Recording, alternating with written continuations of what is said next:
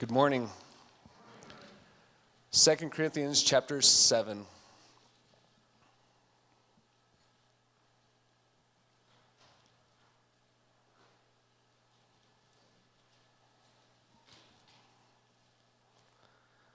Since we have these promises, beloved, let us cleanse ourselves from every defilement of body and spirit, bringing holiness to completion in the fear of God. Make room in your hearts for us. We have wronged no one. We have corrupted no one. We have taken advantage of no one.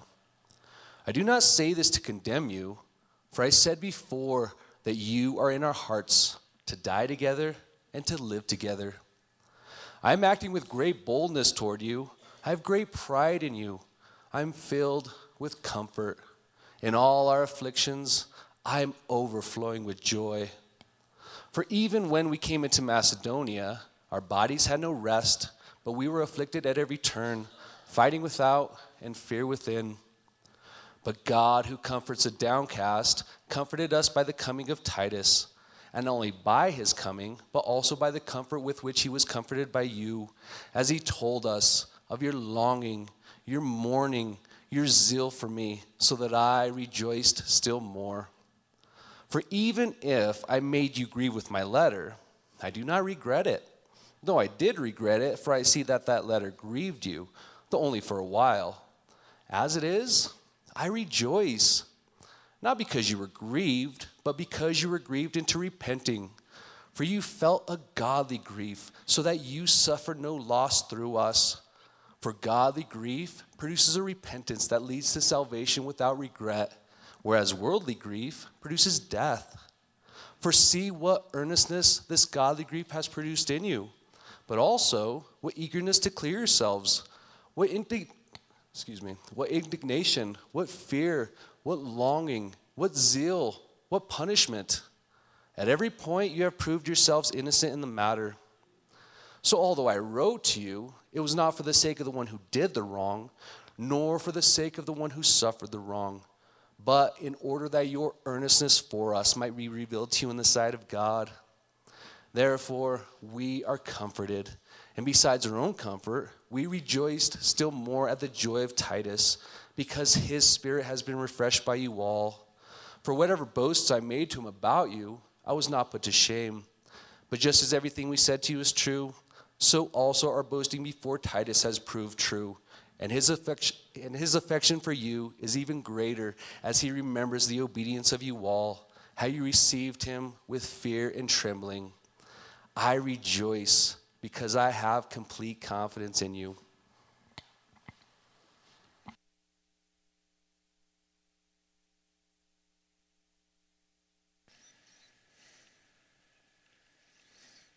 Let's pray.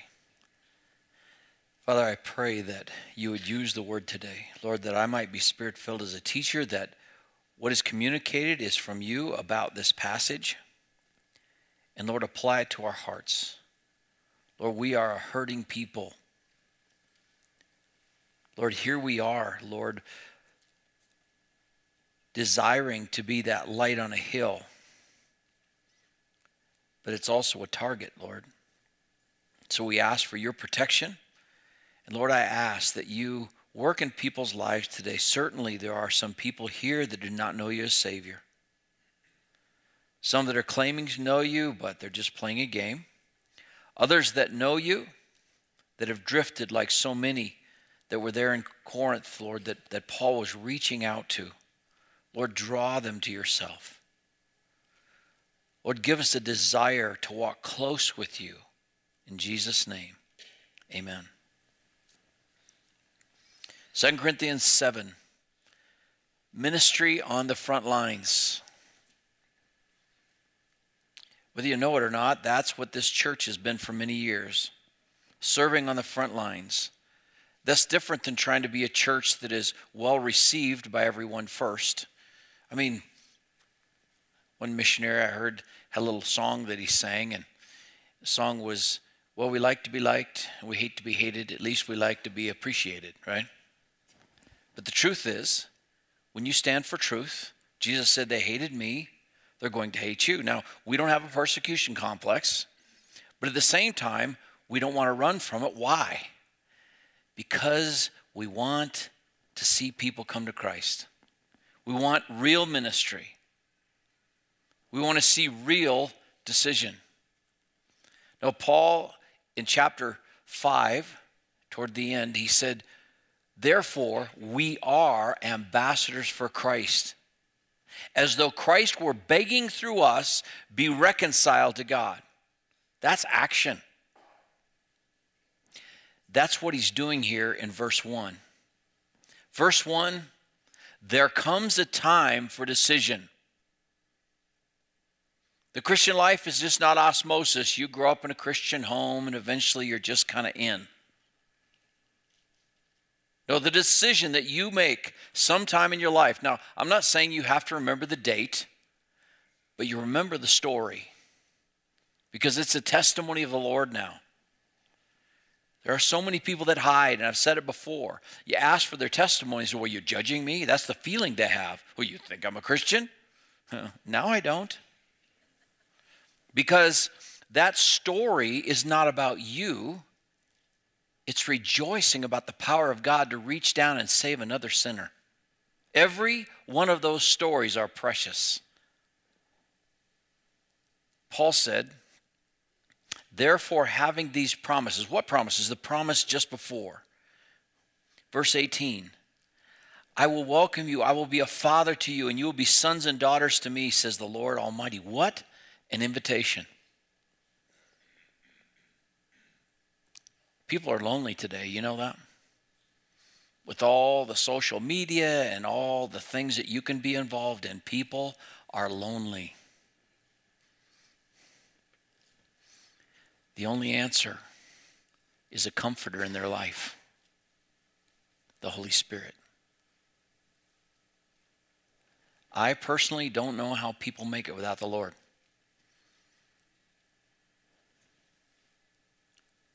Because he's an ever-present help in time of trouble. He's right there. He's the first person we ought to be turning to when there's trouble, when you've been attacked, when you've been injured, when you feel alone. And the promise of Psalm 23 is the Lord is my shepherd. He is leading me. The sovereignty of God is called the safest doctrine because we believe that he is ever ruling, and he knows everything, and he's right there in charge and in control. Nothing happens without his knowledge. So we can go to him, and we're not surprising him when we tell him where we're at. It's just confessing. Lord, you see where we're at? I see where I'm at here. Lord, you know where I'm at. And so he says, seeing that there's this opportunity, why would you struggle on alone when if you don't have Christ, there is that present danger that you can slip into eternity at every time, anytime, forever. It's real. Some people, well, you know, I've grown up in the church and people think I'm bad. Yeah. Just like they are. You see, the only people going to heaven, there's no good people going to heaven. Because Jesus said there's none good but one, and that's God. The only people going to heaven are the sinners that have admitted it and submitted to Christ. So you can fool everybody and pretend like everything's okay, but God knows. And your saving of faith won't be worth much in eternity of hell, separated from God in eternal darkness. That's not worth it, friends. And you don't know when the end will come. So I'm a very careful driver. This last year, I don't know, I can't remember what the circumstance was, but you know, every once in a while the highway gets closed, so they route traffic through town. And I was up there on the cross street because I'm sharp, I get around, so I went through the town instead of going on Grand and then 3rd, and I came up behind St. Matthew's Episcopal Church, and there's a stoplight there, so I waited, and it turned green. And I thought, all right. I started to go, and I caught some of the side of mine. Here comes a semi. He was going 40. He wanted out of town. It was like, oh! I went, whoa, that would have put a dent in my Toyota. You can't plan for that stuff. Dr. Bookman says he believes that every once in a while guardian angels have to sit down and take a breath. Whew, that was close. James said, you don't know what tomorrow is going to bring. What is your life but a vapor that appears for a little time and then vanishes away? Why would you put off salvation for another day? He said already, today is the day of salvation. This is the only opportunity you have. Don't worry about saving face. Worry about, are you saved? That was Peter's last message to his beloved congregation, to his people. Make sure your election in Christ. Make sure if you don't have joy, if you don't desire fellowship, you don't care about worship, you're just going through the motions, something's wrong. He said two things. Either you've become short-sighted, you've lost focus because of sin, or you're not saved. He said there's reasons, two reasons basically, in the end of 6 and the beginning of 7, that you don't have a relationship right now with the Lord. It's worldly friendships, wrong relationships, and wrong actions on your part, sin. And I'm not going to go through a list of that because the Holy Spirit knows what they are, and He's telling you right now what it is. But what's holding you back? I talk to some people that really understand, and they say, well, hold it. It seems that if I trust Christ as my Savior, I've got to give up control. That's right. You see, right now, you're fooling yourself. You have no control now either. You think you do. But the Bible says in Ephesians chapter 2 that you are the servant of sin. You are the children of disobedience. You do whatever Satan wants to when he wants you to. He just says it and you do it.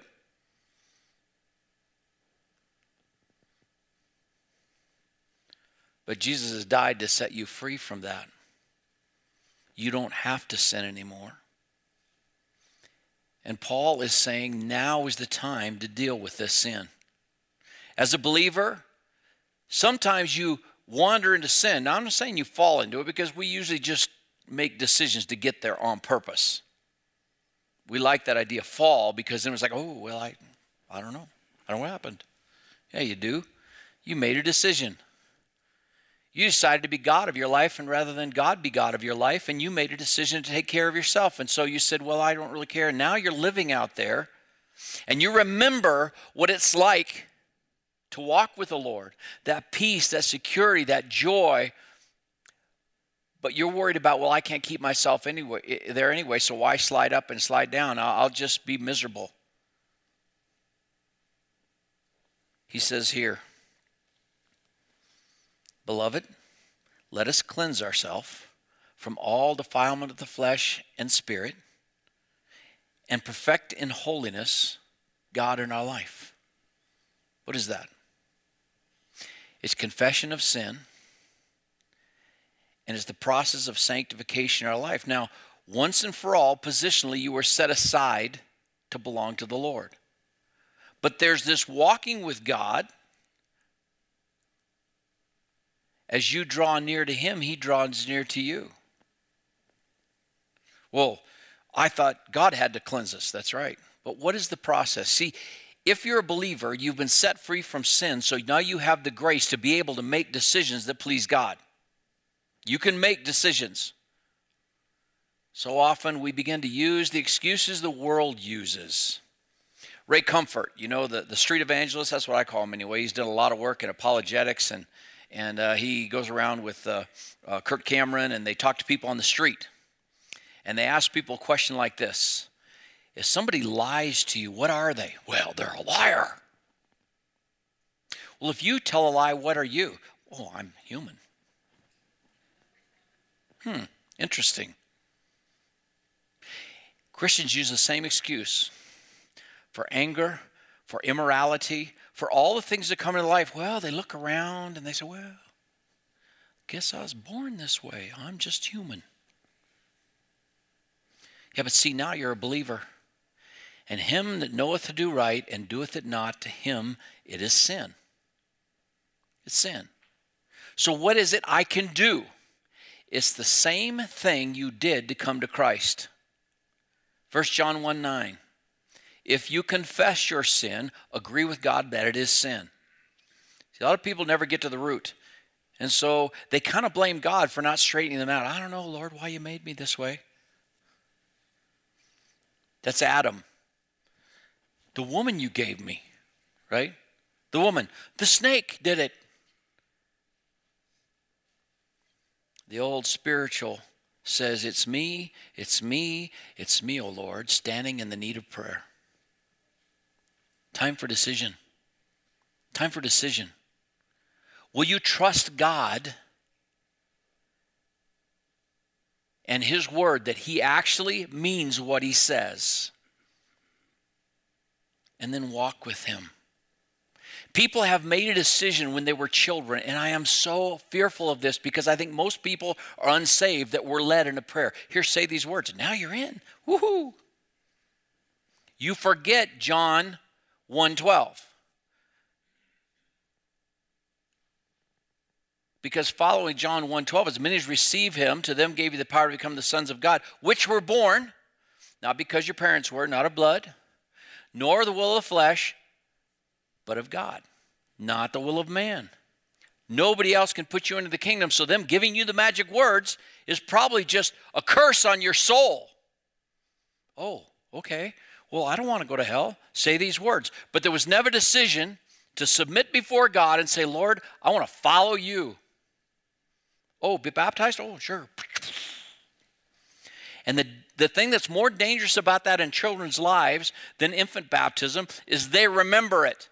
Well, I was baptized. I said the prayer. But there was no conviction by God and response by you that your sin was altogether an offense to Him and you were lost. And so you're holding on to that action that you did when the Bible says salvation is not of you, it's of God. How do you know? There's no joy, there's no desire. And you live a life of comparison. Well, I'm not as bad as so-and-so. Well, I'm probably as good as so-and-so. Rather than a personal relationship with Jesus and accountability to Him.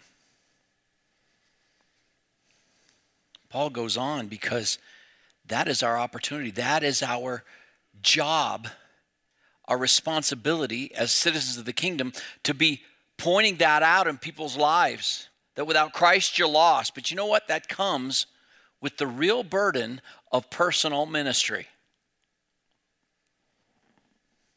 That's why some of you don't share the gospel. It's not that you don't want your friends to be saved. It's that you understand that it comes at a cost. That if you stand for Christ, people might not like you. Well, how would they like you when they remember that you were a believer and you never shared with them and now they're in hell? Will that be a fond remembrance? Listen, this is not about you. He said, but I don't know if I'm going to be convincing enough to share the simple gospel. That's the whole responsibility. But I think it's amazing that Paul in these verses 2-8 talks about his own personal burden and the stress and the tension of frontline ministry. Because sometimes you might look at somebody that is an evangelist or a pastor and think, well, it's just easy for them, no problem. No. Everybody that stands for Christ will suffer persecution. Everybody. So Paul kind of lays it out what it is. This is such an amazing look into his heart. He says, make room for me. I wasn't doing that to condemn you. I was trying to save you. Make room for me. We haven't shut you out. He said, verse 5, I think this is the key verse for this passage. When we came to Macedonia, our flesh had no rest. We were afflicted on every side, conflicts without, fears within. That's the real burden of a pastor. His priority is to preach the word. But what comes with preaching the word is this amazing, wonderful, hard burden of loving people. And Paul put it this way when he wrote to Timothy. The minister of the Lord must be gentle. Peradventure, God may grant repentance to those that are living in opposition themselves. That many times preaching the gospel is like trying to help a wounded animal out of a trap. They will bite you. They don't understand that you're trying to help them until they're free. But Paul says it's worth it. But it's still real, isn't it? It's still real.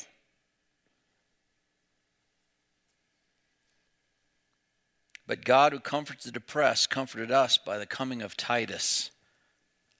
Isn't that interesting? Ministry could wound Paul too. The Apostle Paul, the man that turned the world upside down, had this burden, and he hurt when people hurt. And he hurt when people tried to hurt him. It was real. He wasn't alone in that. Remember Jesus in John 6?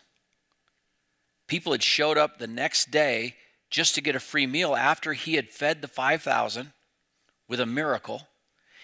And he pointed out in they're missing the point. He said, you missed the fact there was a miracle being done. And they said, well, we just thought you were here to take care of us and feed us. And in the old days, God fed us the manna of heaven. Our fathers, the manna of heaven. He says, no, I'm the manna of heaven. I'm the bread of heaven. They said, oh, give us this bread. He began to teach them the doctrine of his substitutionary offering.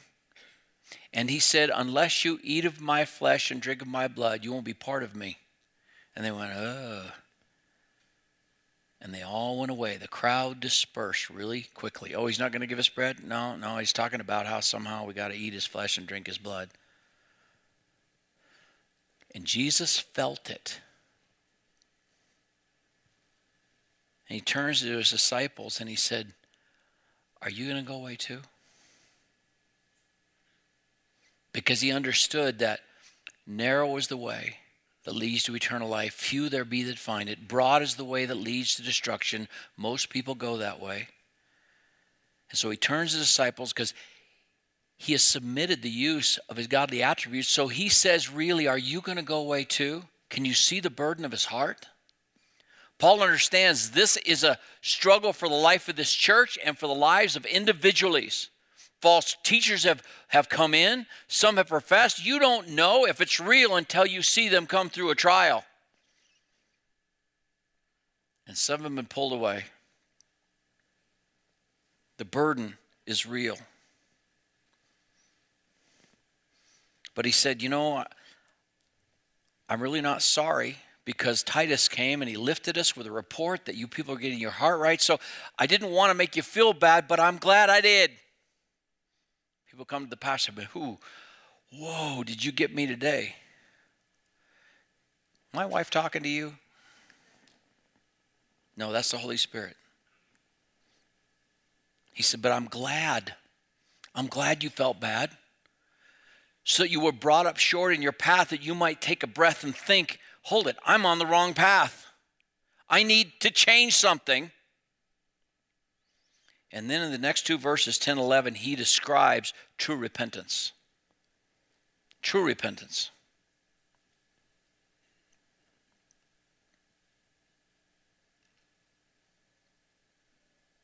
Because there's true repentance, then there's the repentance of the world. There's two different things. He says, I now rejoice, not that you were made sorrowful, but you were made sorrowful to the point of repentance. Now, repentance is turning around. It's going the other way. Only God grants that. You may see a person in sin, so you bring them the truth. I don't care if they're a believer or non-believer, you can't talk them into repentance. You can't do it. If you do, that's you. A lot of people say, I wish I could just say these things to them.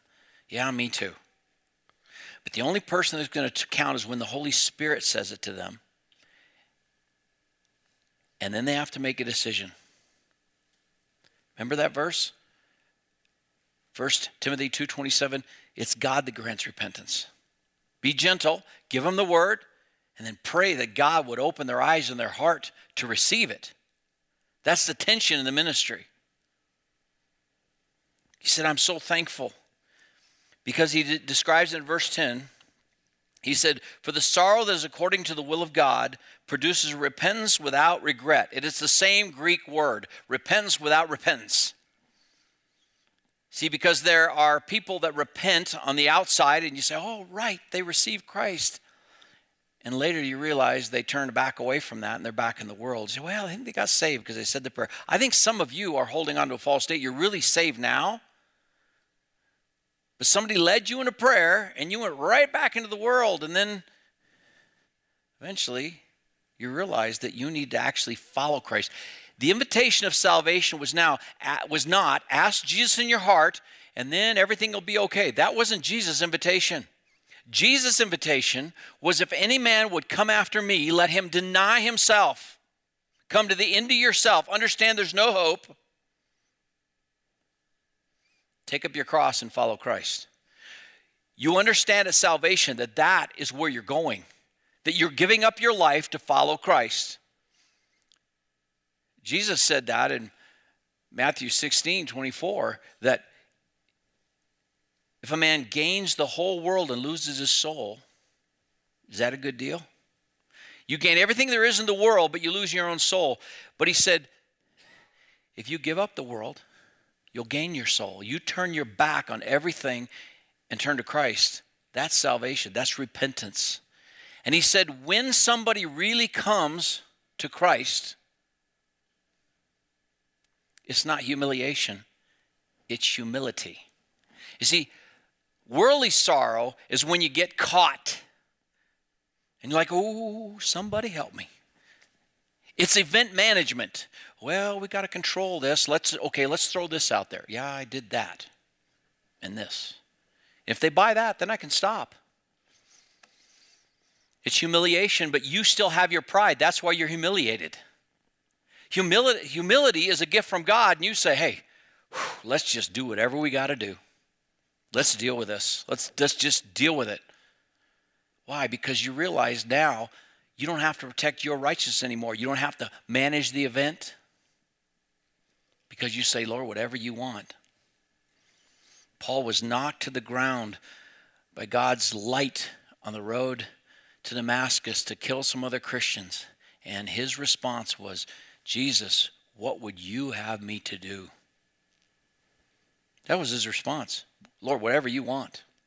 Talking to a good friend of mine recently, and he got some counsel that was really kind of silly, but God had already dealt in his heart. And so he called me. I said, no, you don't have to do that. But the point is that his heart was, whatever it takes, I want to be cleansed of this. I want whatever it takes. What does that mean? Pride is gone. Well, anybody find out? Let's not talk about this. That's the world. That's the world. Oh, let's not. Well, No, that's humiliation. You're afraid of humiliation. That's pride. That's not humility. Promises, explanation. Oh, well, this is why. And you justify yourself. And you continue on in the path of death. For a believer, you don't lose your salvation. You just live in that loneliness. And you feel like nobody cares out there, but you won't submit. Because you got to hold on to what you're in control of, and it's fear. And that means you don't trust God. You don't trust God to the keeping of your soul. You've got to manage it for him. And you're not going to have peace. That's not godly repentance. But in the last part of the chapter, verses 11 through 16, he talks about the joy of restoration. And verse 11, it's like he's going through the testimony again. He's bringing up these key words about everything that he'd experienced and that God had overcome. And you know what? The joy of a believer that's wandered away, repenting, is the same joy to the pastor as a sinner that gets saved. Because you still have the flesh and you still have to overcome it. Look at the words he uses. What earnestness, this very thing. And it's like he's the coach of a prize fighter and they just won the fight and they're going back over it again in their mind. And he was right there and they gave you a left and it jarred you, and you wobbled on your feet and then you came back and boom, you gave him the uppercut, right? He's going through all that. And God overcame and we won. What earnestness this godly sorrow has produced in you. And Paul, being the pastor that had seen this happen over and over, goes, I knew it could happen. Yeah, I knew it. I knew we were going to win. But did he really know? Yeah, kind of.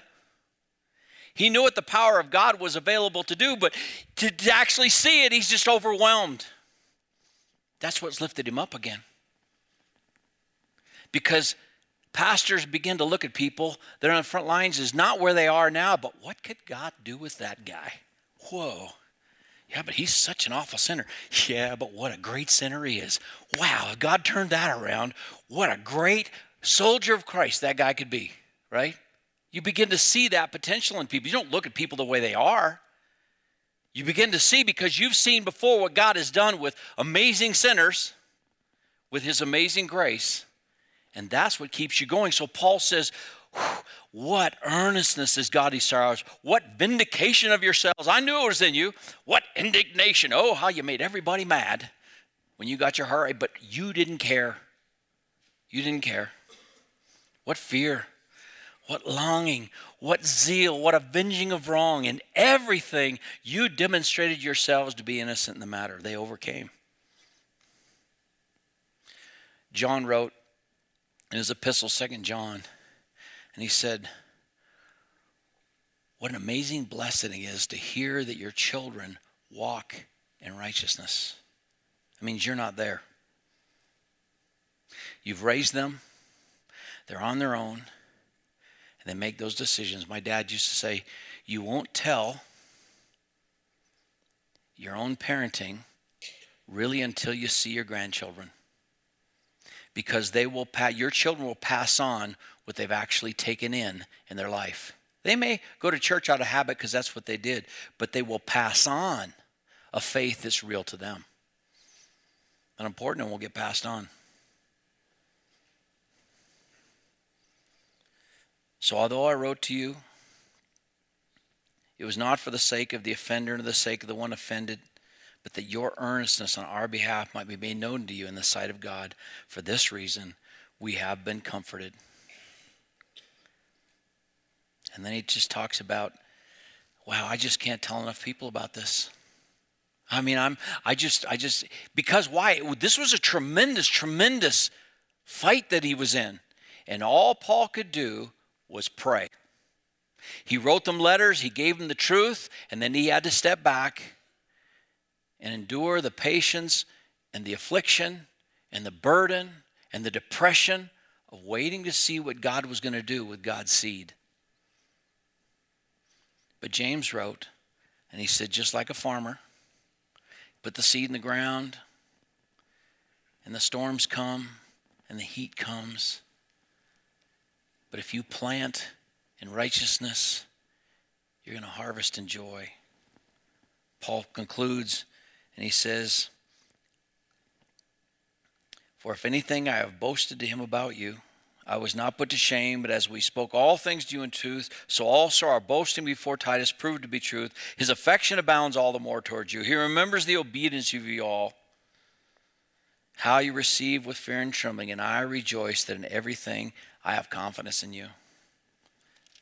Say, but what if they repented and they really didn't repent? Well, who are you looking at? Are you looking at people that, they got their heart right, but they're probably going to mess up again? Yeah, they are. But who are you focused on for the keeping of your soul? It's the Lord. It's the Lord. Father, we thank you that you love us with an everlasting love. And you have given us this opportunity as ambassadors with powerful, powerful seed. But Lord, we carry it with an expectation you're going to bless it, and we desire to bring people at least to the place as though Jesus were begging through us, be reconciled to God, that we bring to the people to the point of so what in our ministry. We bring the people to the point we can't make the decision for them, but we trust your word enough that we bring them to the place of decision and that we trust you to do the work. In Jesus' name, amen. Let's stand and sing together.